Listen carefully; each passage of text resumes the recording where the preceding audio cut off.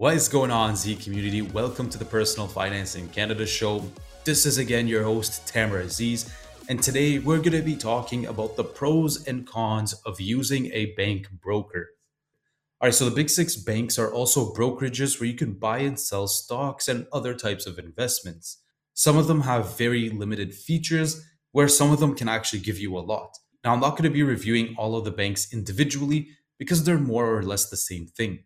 So, what I'll be doing instead is just going through the general pros and cons of using a bank broker to help you make a decision on where to actually put your investments.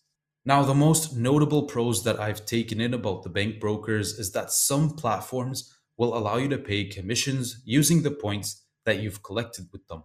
For example, you might have a points based card with one of these banks. If you've used it enough times or you have a nice amount that you can actually use these points to pay your commissions so that it doesn't really feel as bad when you have to pay those high fees out of your own pocket.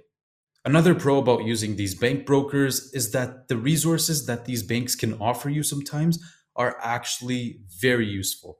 And I believe that they could actually be second to interactive brokers, if not at the same level.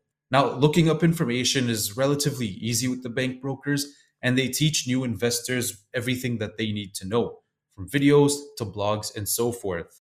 A notable mention that I have to kind of bring up is the resources that TD offers because they've got a huge database filled with resources. I remember that they had live streaming, they had courses, and they had a bunch of other things where I'm like, you know what? If I was a beginner investor, I would have actually went with this stuff. Now, Z community, are you finding value from this episode so far? If you are, be sure that you're sharing this with a friend and a family member. And based on what platform you're listening from, be sure you're following and subscribed to the podcast. Now, the first con that pops up into my head about these bank brokers has got to be their commission fees. Now, out of the entire country, the big banks offer the highest commission fees. And I get it, it's the big six banks, so I guess they're giving you the most reliable service. But these guys charge you the industry standard of the early 1900s. So you can expect to see commissions be as high as $10 per trade.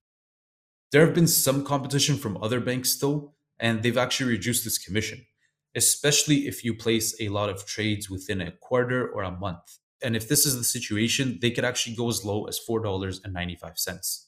Another con that I've noticed about the bank brokers is that when it comes down to the software, the big six banks don't really offer anything that can compete with software such as IQ Edge from Questrade or even the trader workstation that's offered by interactive brokers.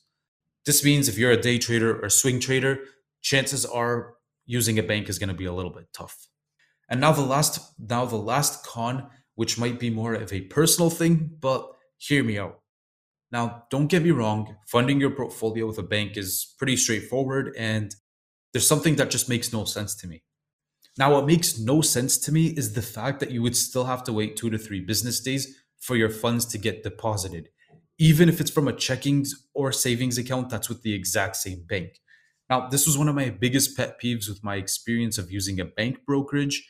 Like, I understand that if there's going to be a wait, if I'm switching it over from one bank to another or just another platform in general, but it was just really inconvenient when it was the exact same bank.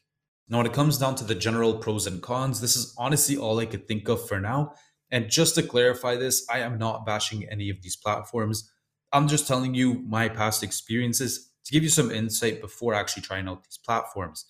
They're still very reliable and they're still good platforms, but using these is just not my thing anymore. Now, Z community, if you found value in this episode and have a clear direction of where you can actually put your investments, be sure that you share this with a friend or family member that would also gain the same value.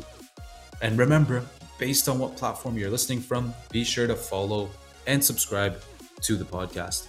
Anyways, Z community, thank you for listening to the Personal Finance in Canada show. This is your host, Tamara Aziz, signing out. Peace.